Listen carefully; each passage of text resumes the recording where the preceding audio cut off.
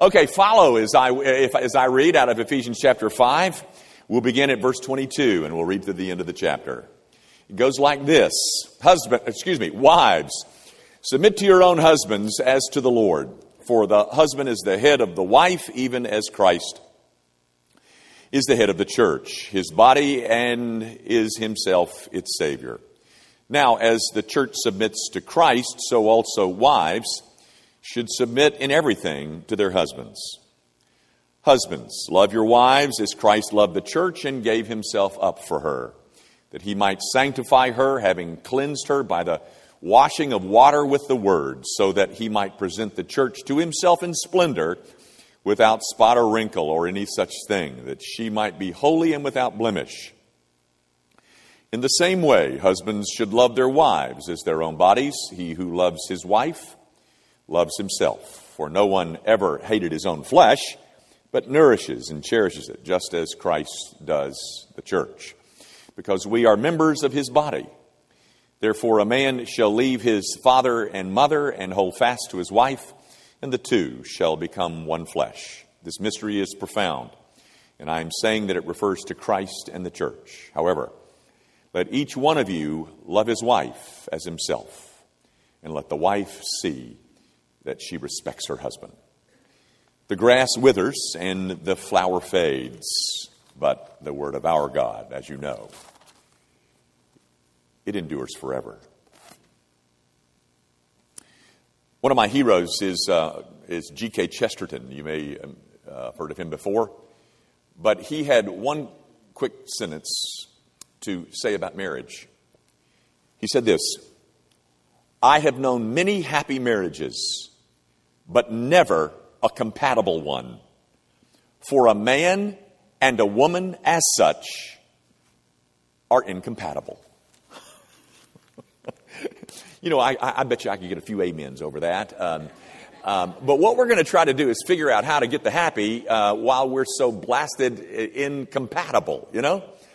One of the reasons that I have chosen some somewhat odd text to include in this marriage series, there was Genesis 3 and 2 Corinthians 5, is because, to be quite frank, guys, if you study the Scriptures, you have to admit, you will notice, I think, the surprising scarcity of biblical passages concerning specifically the subject of marriage.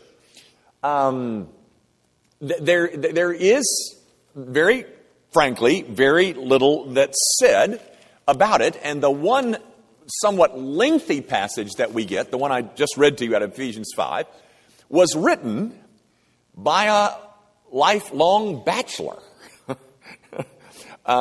Jesus said very little about the subject, next to nothing almost. So how are we to understand that? Is it because of the indifference of bachelorhood that has resulted in so little being said in the Scriptures? I don't think so. I think what Paul does say is brief, but it is powerful. The Gettysburg Address was only 270 words, and it sure left its mark. But this passage is not even that long. Doesn't have that many words in it. But oh, how it packs a punch. This passage contains two priceless pieces of instruction. Now, guys, trust me. I do know the order or the arrangement, the sequence in which these two pieces of instruction occur in the text. And so does every husband and every wife in this room. And perhaps there are even husbands, a couple, who are here this morning, and they are just licking their chops, relishing the idea that Dr. Young, good old dear Dr. Young, is going to stick it to them, to the wives over this submission thing. And brothers, I hope I won't disappoint you, but But before I get that tasty little task, I've chosen to kind of reverse the order. And I'd like to speak this morning first to husbands and the instruction given to husbands. You can consider it, ladies, my Mother's Day gift to you. Speaking to husbands, I want to clear up something that I said last week. I know you don't remember it, but it's just troubled me all week. And I often walk out of this pulpit thinking, I wish I had said that better. I wish I'd been clearer. And here's what I messed up, I think. At one point I was saying that God saves our marriages by saving us. And the way that he saves us is that he gives us a new heart. It's called regeneration. And as a result, we get new eyes and we begin to see things that we've never seen before. And I went on to say with a hefty dose of passion that I began to say, well, maybe the reason that my marriage is broken is because of my sin. And maybe the reason that my wife is so indifferent to me is because of my sin. Well, here's my point. I didn't mean to imply that men are the only ones that get converted and the only ones that get new eyes, nor the only ones who have sin. Wives get converted too, and they get new eyes, and they see their sin. And at that point last week, I was not speaking to men.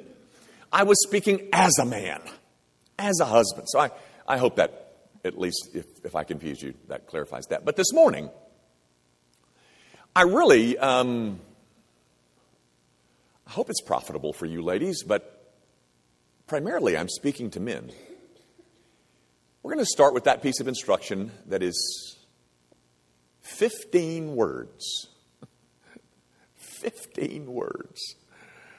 A piece of instruction aimed at husbands. Husbands, love your wives as Christ loved the church and gave himself up for her. Now, before we dive real deep into that, I want to draw your attention in the text to just some relationships in general. There are three relationships in general right in this context. Of course, the first one is a husband and a wife. You know that in 22 it says wives submit and husbands, and then in 25 it says husbands love your wives. And then you flip over to chapter 6. And you see that chapter 6 opens, children, obey your parents in the Lord, for this is right. But then down in verse 4, it says, fathers, do not provoke your children to anger, but bring them up in the discipline of the Lord. There's another relationship. Here's the third one in verse 5. Slaves, obey your earthly masters with fear and trembling, with a sincere heart, as you would Christ. And then verse 9, masters, do the same to them and stop your threatening. Now, guys, do you see that those are three relationships, and in each of those relationships, a reciprocity is required. A what? You know what reciprocity is. You know what the word reciprocal means. It means that that the relationship is balanced on both ends. That there's something for both ends of this relationship to be doing.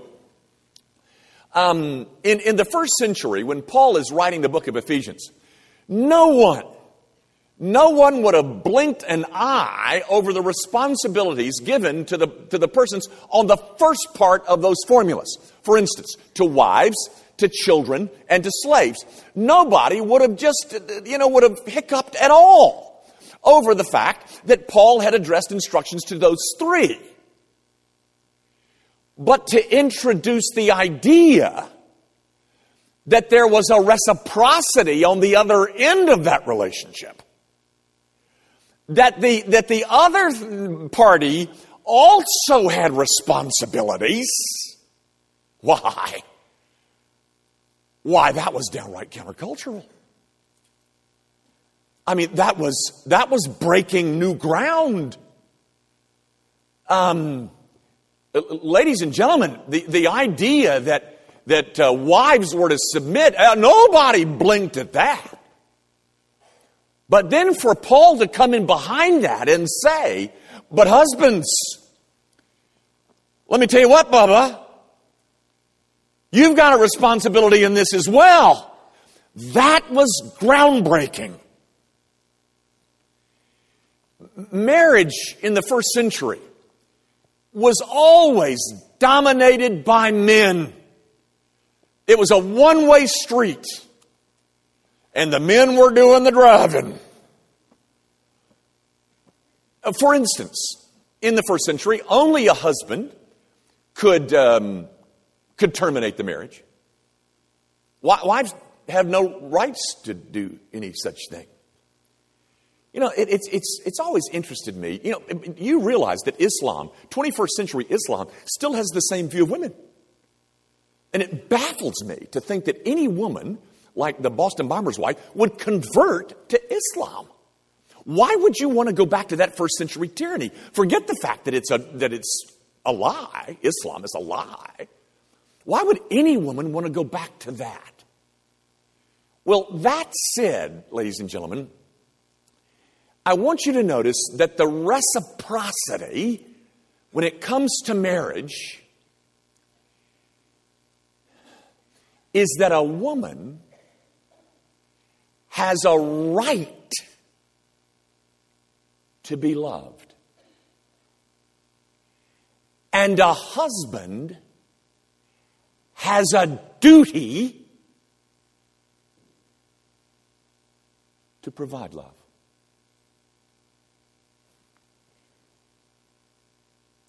You see, that's the genius of the New Testament, ladies and gentlemen. And as familiar as you may be with it, that was hugely new. Yeah, we knew the wives were supposed to do this. But the husbands?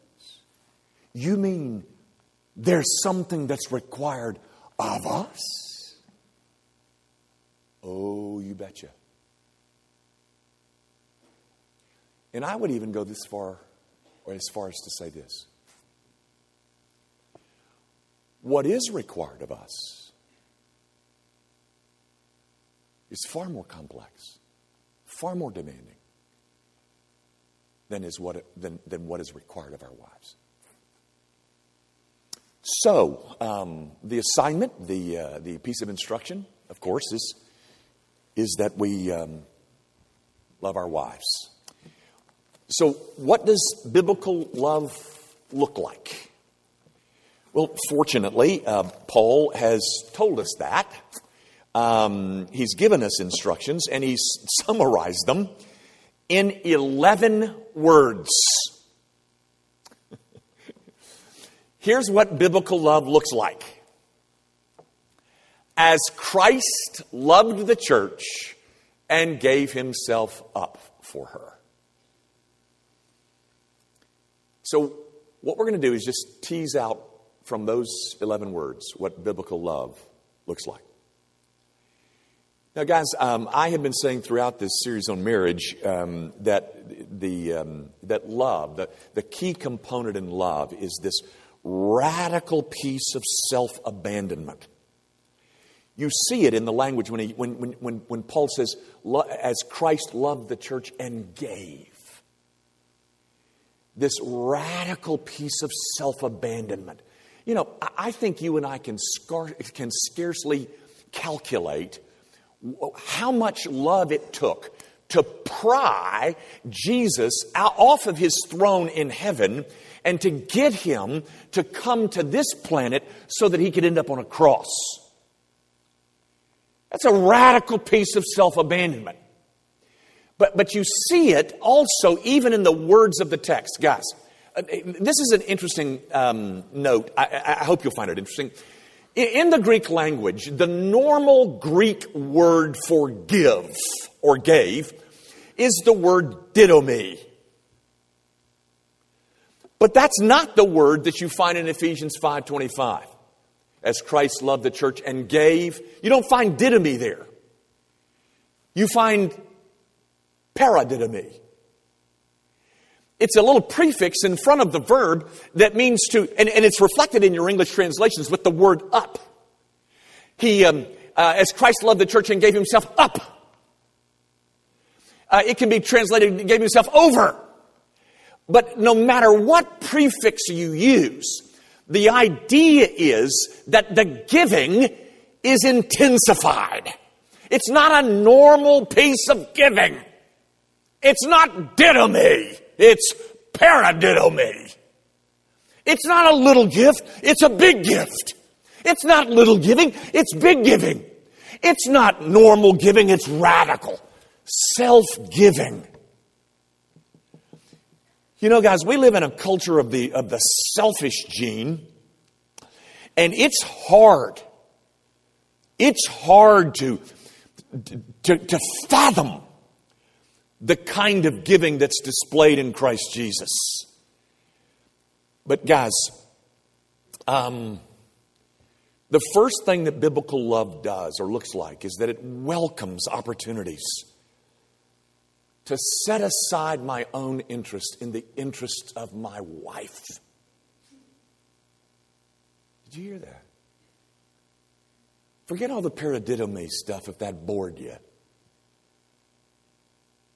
Biblical love welcomes opportunities to set aside my own interest so that I can meet the interest, I can meet the needs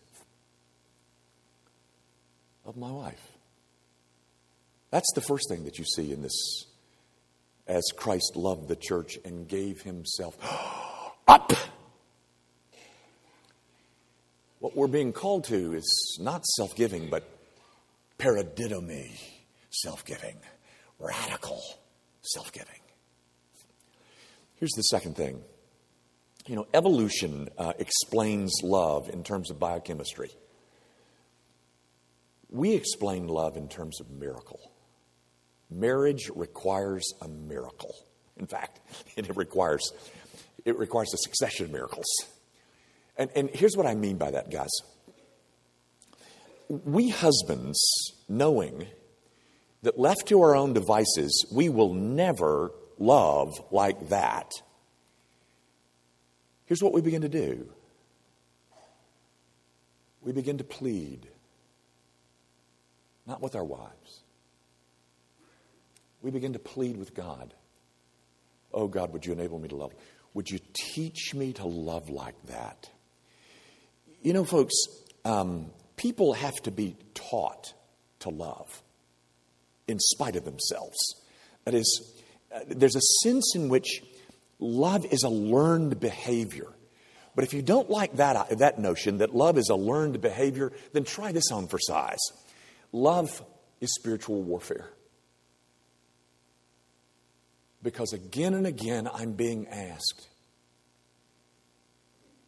to do something that in my flesh I cannot do. So, it's a miracle if we ever display biblical love. Third thing, and you got to get this one, folks. You got to get this one. This is a biggie. My love was never intended to be a response to my wife's submission. You understand that? My love for my wife was never designed to be or to wait for Susie to submit before I gave it. In fact, just the opposite. Love takes the initiative. The husband leads out in a Christ-like love, and the wife responds with a church-like submission. Let me put it to you another way. Tell me, when did Jesus Christ love me? Did he love me before I submitted or after I submitted to him? Well, he loved you before you submitted to him. Right. So if I'm supposed to love my wife like Jesus loved me, then I'm supposed to love her before she ever submits to me. Let me say it another way. What was there about me that evoked Jesus Christ's love for me? Nothing. Nothing. In fact, the only thing I offered was demerit. Everything that I offered repelled him. But he overwhelmed me with love, loving me into submission to him. The explanation for His love for me is found in Him, not in me. You get that? Biblical love that a husband is required to give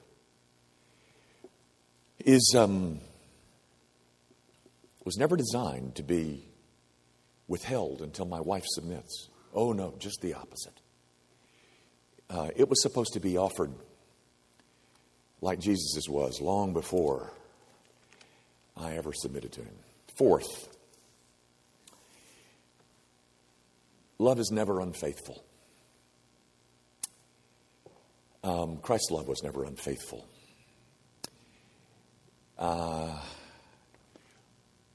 Guys, we must admit no rivals to our love, whether it's animate or inanimate, or anything that even smacks of infidelity.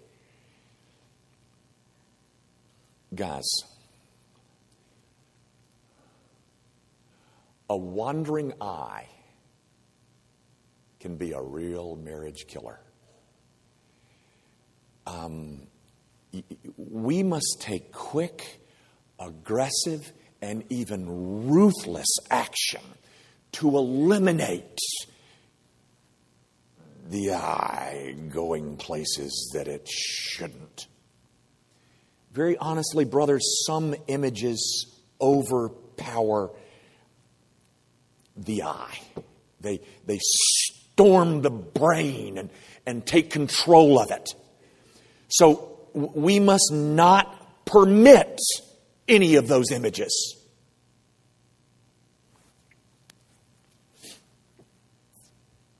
Unfortunately, some of us already have. So what do we do about that? I don't know. I'll offer these two. First of all, ask God to scour the walls of your brain, your mind. Ask Him to get in there with a Brillo soap pad and scour the walls of your mind.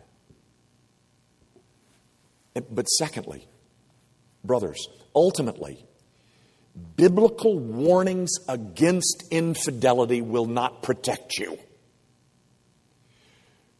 What will protect you, I think, is fresh encounters with Christ. Daily, several times daily. New and fresh encounters with Christ. That's where our protection is. Fifth, love never divorces. Now, I know what you're thinking. You're thinking, well, that's wrong. That's wrong because I know that the Bible does permit divorce. And you know what? You're right. And perhaps I should better say it like this. Maybe I should say, love rarely divorces. But here's the point that I'm trying to get across. My point is that love never parts with its object. You know, guys, we're so accustomed to a culture of easy divorce that we run for the divorce courts before we ever start working on our marriages. I'm trying to communicate to you that love doesn't part with its object. Now, guys, I know this is sensitive. I know this is difficult stuff. I know it's complex. I understand that. And God forbid that someone in this room would ever use any of my words to go do something that is wrong. I'm trying to communicate that love doesn't part with its object. But I understand that the Bible permits divorce. And so I'm impaled on the horns of a dilemma. Just like some of you are. I want to read you something. This is from Chuck Swindoll. It's a paragraph, so you're going to have to wake up. But it's good, I thought. Chuck Swindoll says this. I hope I am still seen as a man of compassion and one who encourages others to be compassionate. Well, so do I. But first and foremost, we must be people of the truth. Yes. although I don't advocate divorce, neither do I believe there may be a time when separation in a marriage is essential for survival and for the children to be able to gain their equilibrium with at least one sane parent. To give a foolish father or mother all the benefits of home and all the joys of happiness and all of the affirmation and honor of a home, no matter what kind of godless life he or she is living, doesn't even make practical sense, to say nothing of biblical sense. Now, guys, I'm not sure that I'm in line with all the details of everything that he said, but I will say this. I am in agreement with the sentiment.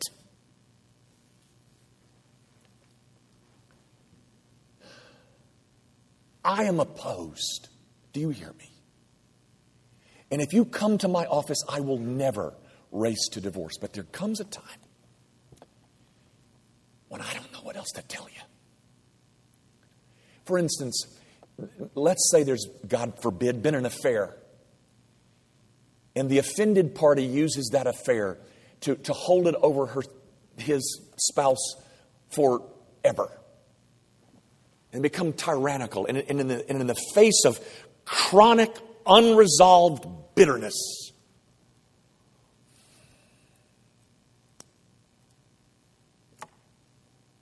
I guess you better call an attorney, I guess. You know, when couples come to me to marry them, in the premarital counseling, I tell them, you need to expunge the word divorce from your vocabulary. Get rid of it. Don't ever use it. Don't ever mention that word. Because fundamentally, love never parts with its object. Sixth, love pays attention. We know our wives, or we're at least supposed to know our wives. She is my most cherished earthly possession. All of which means love talks. It asks questions. It listens. Brothers, to fail at listening is a choice. Any bozo who wants to can listen. You don't have to have any academic degrees to listen. So communication breakdowns in marriage cannot be permitted. We guard against the demise of conversation in our marriage. We make time. We get good at this. We learn to be better at this. How? Well, we turn off the television set. The greatest enemy of communication in marriage.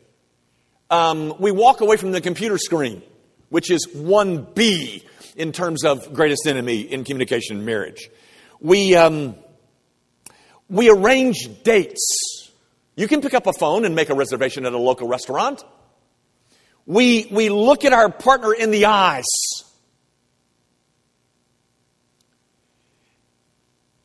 And we say no to the kids. A conversation with your wife is far more important than a conversation with your kids. Oh! Did he say that? Yes, ma'am, I did. You want me to say it again? Your lines of communication with your wife are far more important than your lines of communication with your kids. It is to be a marriage-centered home, not a kid-centered home. You know, guys, we know more about our golf swing than we know about our wives. And then we wonder why we're so bored. Seventh, love is jealous. You've heard me say that before. Any relationship that's designed to be exclusive, jealousy is a part of it. You've heard me say this before too. You show me a man who can find his wife in the arms of another man and not get jealous, and I'll show you a man that doesn't love his wife. Jealousy is not just permitted in marriage, it's demanded. Because this relationship, just like mine with God's, is to permit no rivals. Now, guys, that's my list of 7 things. I know that others make other lists. You can find all kinds of lists. I've taken some of this from some list. I've thrown some other things in here that I think are important to me. And you can find other lists, and you can make the list longer if you like. And that would be perfectly legitimate. I'm simply saying that biblical love looks something like that. And that's the love that transforms a bride. Because it's like Christ's love for his bride. It's the one thing that is the antidote to all of the social ills of this world. Husbands, love your wives. Oh, how our culture would change if husbands simply obeyed that. Now, brothers, I often have the privilege, the sad privilege, of listening to broken-hearted men whose wives are the perpetrators of the crime. I had one man tell me the story that he went out and hired a private detective to follow his wife. And then he showed me the pictures that the private detective took of his wife. And the pictures were of her at the back door of a local hotel, frantically pulling on a locked door, trying to get into the hotel where her paramour awaited her. I had one man tell me that he's followed his wife. That's not true. He got a telephone call from a friend who said, your wife is over at this bar in this local hotel. And so he got in his car, raced to the bar, and sure enough, there she was with another man sitting at the bar. And so he sat a ways off behind a newspaper and watched her. And then she finally, they both got up and left the bar and got in the elevator and went upstairs. I talked to a man one time who told me that his wife got involved in her church in a way that she had never gotten involved in the church before, only to find out later that she was having an affair with the pastor. Brothers, I know that there's 2 sides to every story. And oh, that I had some kind of magic bullet to fix all of this, but I don't. Here's what I do have. Brothers, I have never met a woman yet, not one, who has ever complained about submitting to a man who loved her.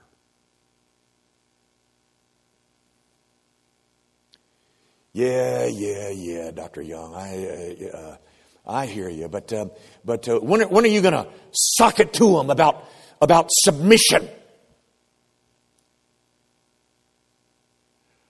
Brother, you didn't hear a word I said this morning, did you? If you want to get started in relationship repair, then repent of that. Sock it to them about the submission. Fix your attention on the assignment that is given to you, not to her. People say that marriage has its ups and downs, and indeed it does.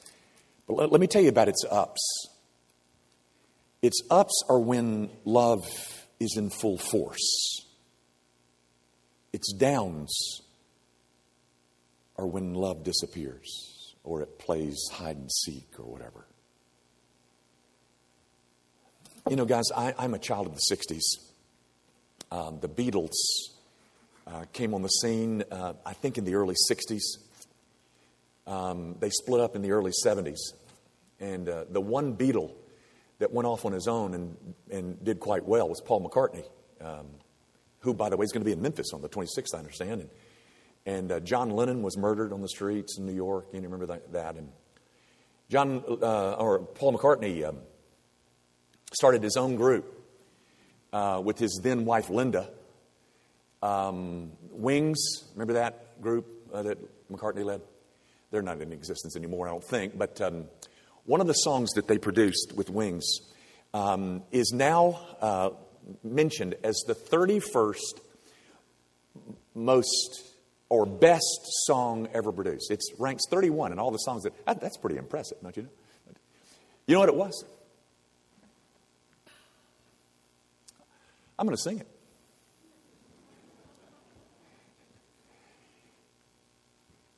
You'd think the world had had enough of silly love songs.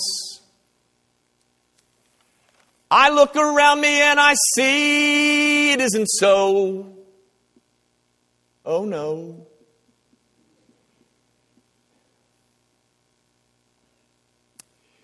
You know, folks, love just may be the most potent of all forces. And if it is hardly surprising that the most overwhelming experiences of life should be those of being in love. With God first, and then with another human being of the opposite sex. In love with God means that I am being overwhelmed more and more by His beauty. That is, the fact that the Son of God willingly left His home in glory and came to give Himself up, to lay His life down for me voluntarily, it never ceases to attract me. And that love can never be earned. God gives it away to undeserving people like me and like you. And on top of all that, it's a love that will not let me go.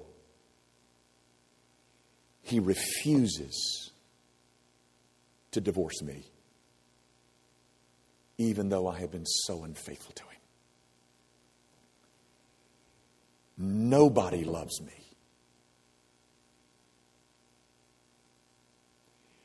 like He loves me. And submitting to Him is my delight. Brothers, there's nothing silly about love.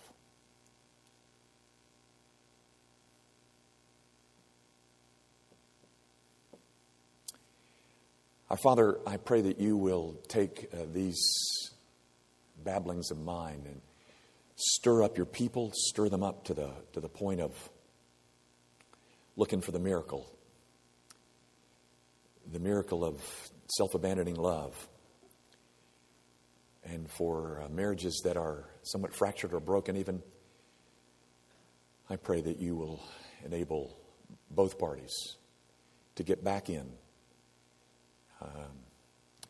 determined to redesign this thing and to repair this relationship after the pattern given to us in the New Testament. But Father, that's not the only relationship that's important here this morning. Some come this day and do not have a relationship with Jesus Christ. And if they died on their way home from church today, they'll spend an eternity in hell. And I pray that You will do something to show them the beauty of what Christ has done, that they can be overwhelmed like so many of us in this room have been overwhelmed by a love that will not let us go. A love that is unearned. A love that is so faithful and so sacrificial. Would you enable others to see it like You've enabled so many of us to see it? We ask it, of course, in Jesus' name. Amen.